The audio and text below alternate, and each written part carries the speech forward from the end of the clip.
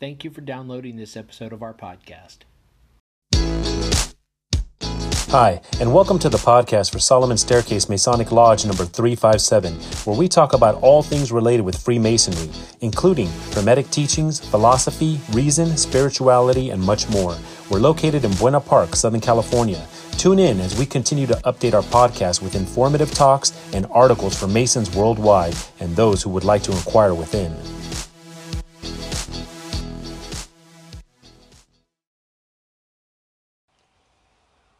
Why I Became a Mason. A.L. Art Bird, 32nd degree. After reading the Why I Became a Mason articles in the Scottish Rite Journal, I really began to think about that question. Why did I become a Mason? It seemed as if I had heard about Masons and their deeds all of my life. For a while, I worked just a few blocks down the street from the Shriners Burn Center in Galveston, Texas, and one of my daughters actually worked there. But I didn't join the fraternity at that time because I was under the impression that you had to have a lot of money to be a Mason. The event that convinced me to join Masonry was a car accident I witnessed involving an elderly couple from California. Their pickup truck was too damaged to drive, and when I discovered they knew no one in Tulsa, I took them home with me. My wife fixed them a meal and made our guest room and telephone available to them. When they left, the couple said to my wife, "Your husband must be a Mason because Masons are the only people who help others like this." Of course, we all know Masons are not the only ones who help people, but I was so impressed with their comments about Masonry, I asked my wife if she knew anyone I could talk to about becoming a Mason. She said, "My brother is a Mason. Talk to him." I couldn't believe it. When I asked her brother how I could become a member, he was so happy. He not only offered to get me a petition, but paid for my first 3 degrees as well. In the process of getting references, I was surprised to find 4 of my close neighbors were Masons. Well, I still don't have a lot of money, but I feel rich because I'm privileged to be a member of Petroleum Lodge number 474, Tulsa Scottish Rite Bodies, and Akdar Shrine Temple, all in Tulsa, Oklahoma. I would also suggest to all Masons, don't hide your candle under a bushel. Wear your emblems proudly, and you'll be surprised how many people ask you about Masonry.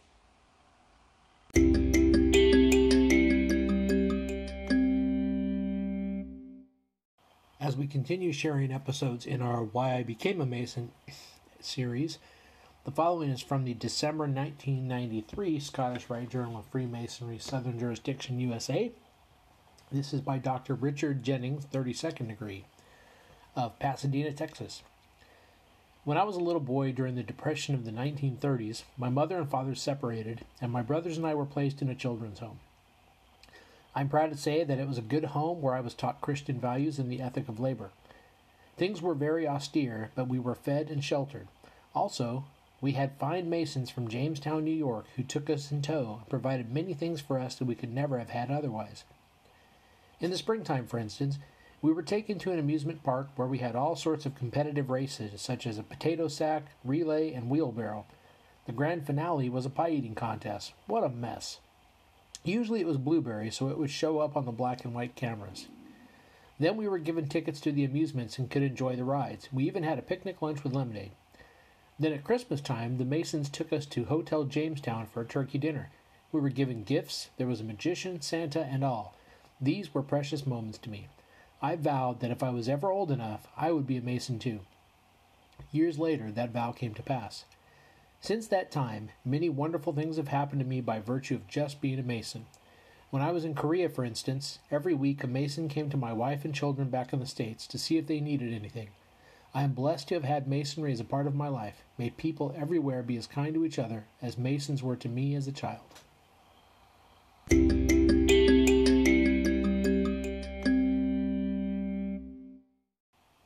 The following is from the July 1993 Scottish Rite Journal of Freemasonry, Southern Jurisdiction. This is written by John Samuel Eckler, 32nd degree. It's part of the Why I Became a Mason series, and he actually titles this Greater Love Hath No Man, a tribute to John Willis Shearer. Being born in Kentucky in 1938, I grew up with trains. Practically every man in town was a train man, and many of them were Masons, as was my father. I shined shoes at a barber shop, and trainmen would press a dime in my hand and ask whose boy I was. When I would say I was Blaine Eckler's youngest son, they would say, "Your dad is a good man and Mason, and so was your grandfather." My maternal grandfather, John Willis Shearer, had died in a train accident 5 years before I was born. Being young, I was not at first told the details of his death. Later, however, I found out. He was the conductor on a freight train. One day on September 18, 1933, to be exact, he saw a gasoline handcar approaching on the same track as his train at Shawhan, near Paris, Kentucky. When applying the brakes, he was thrown between the train and the handcar. This action, according to those who remember him, saved many lives. My grandfather John was raised to the sublime degree of Master Mason October 25, 1923, at Latonia, Kentucky, Lodge number 746. I am so proud of his life and his courage in the face of imminent danger. It was his example as a man and Mason, which in large part caused me to petition Shylock Lodge number 223 in Hollywood, Maryland. As I approach the age he was when he died, I am constantly reminded of my obligation as a Master Mason, and of the vows and great lessons we teach in Freemasonry and the Scottish Rite. My life may never reach my grandfather's greatness, but I shall always strive to be better than myself.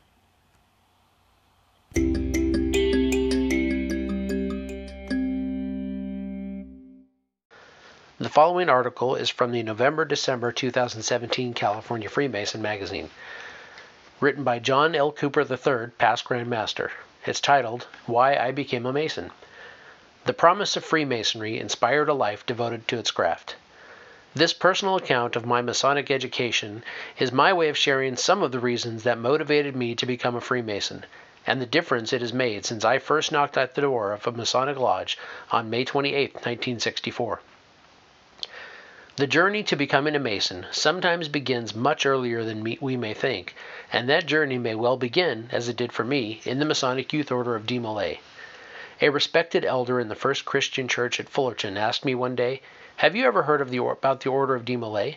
I didn't know anything about De Molay, much less about Freemasonry or other Masonic organizations. Although my paternal grandfather had been a Mason, he died when I was 6 years old. Freemasonry has a rule against asking anyone to become a Mason, but that restriction does not apply to talking to young men about De Molay or inviting them to consider joining. As a 15-year-old young man, I was intrigued by De Molay as an organization and by the promise it presented to me. Had the elder never asked me about the Young Men's Fraternity, I likely would never have discovered De Molay and probably would never have become a Freemason. And despite how greatly I valued my experience in De Molay, this membership probably would not have inspired me to seek to become a Mason had it not been for those mentors who made up our chapter advisory council and the examples they set for me. Beyond being great advisors for our chapter, they were men whose lives reflected the principles I valued. They were the kind of men that I wished to become as an adult. Today, so many years later, they have continued to influence my life, and because of them, at the age of 21, then the minimum age to ask to be a Mason, I petitioned the Lodge for the degrees of Masonry. My journey in Freemasonry has been enabled and empowered by Masons who genuinely understood what Freemasonry represents and is capable of.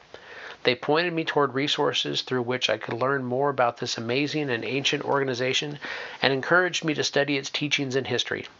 I soon found that the more I learned, the more there was to learn, and early on I formed a habit, which I still have, to try and learn and understand something new every day. Freemasonry became a journey into gaining knowledge of myself beyond just learning more about Freemasonry itself.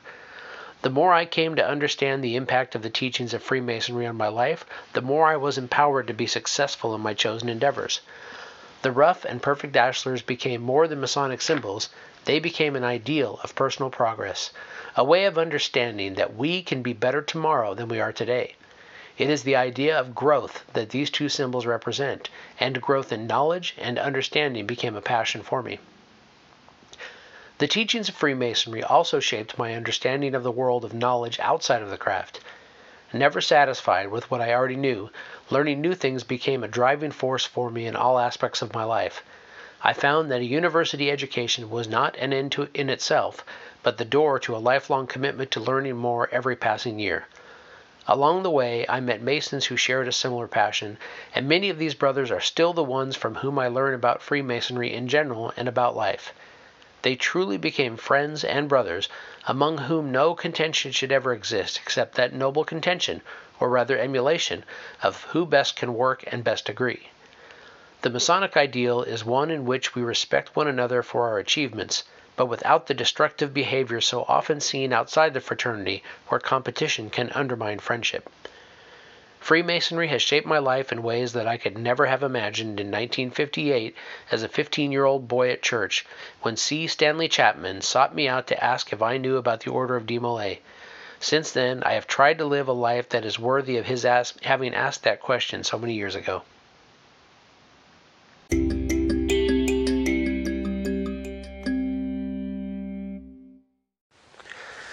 So for now, I'm going to finish up this episode of Why I Became a Mason with why I became a Mason.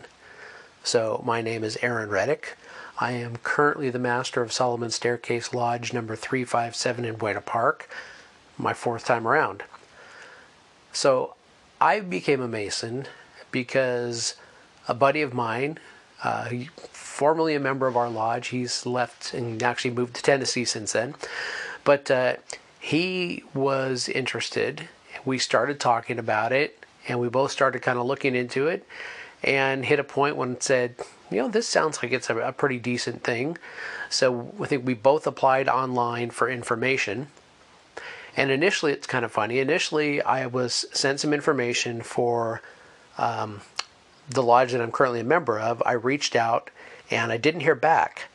And so I wasn't sure what to make of that. But then I did get a call from a different lodge, a little bit further away, but they called me and said, hey, we heard you're interested. Why don't you come on down and check out Masonry?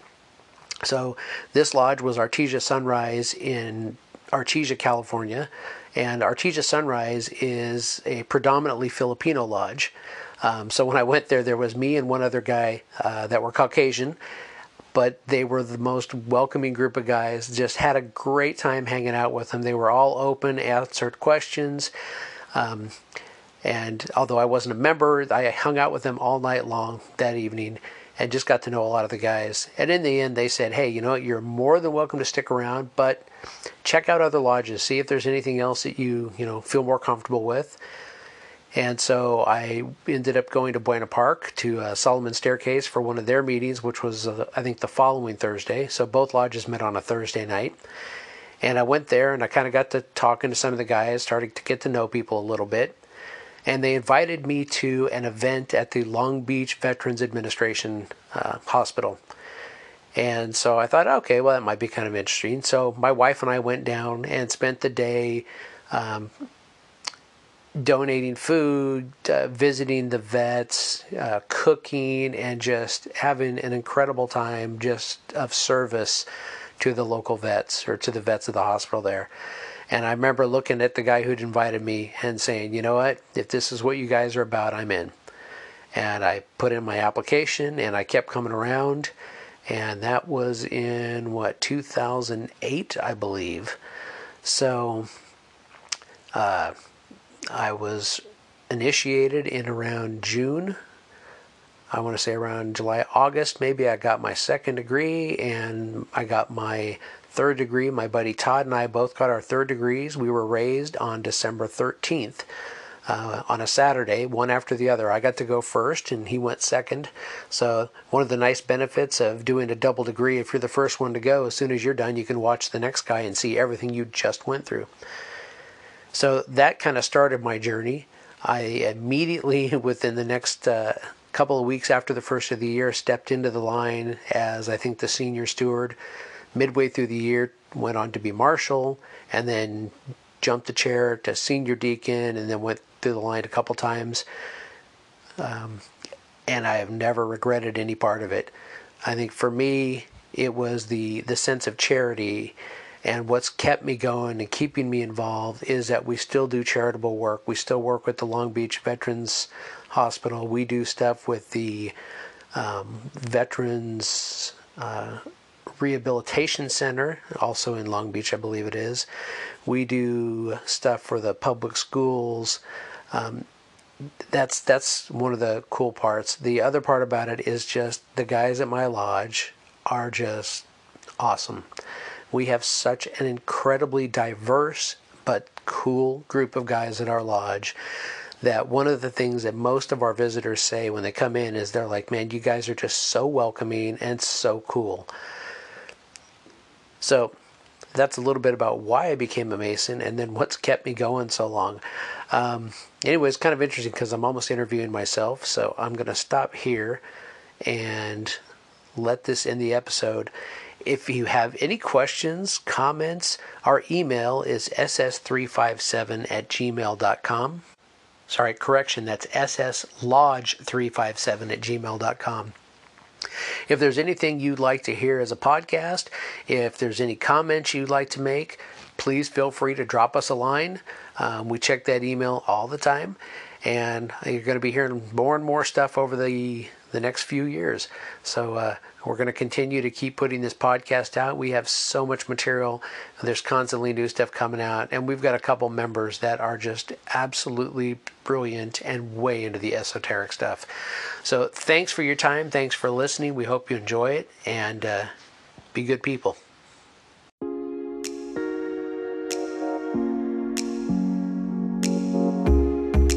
Thank you for listening. If you like what you heard, please subscribe and leave us a comment. We enjoy hearing from our listeners. If you really like what you heard, share this podcast with your friends and lodge members. Visit us online at solomonstaircase.org.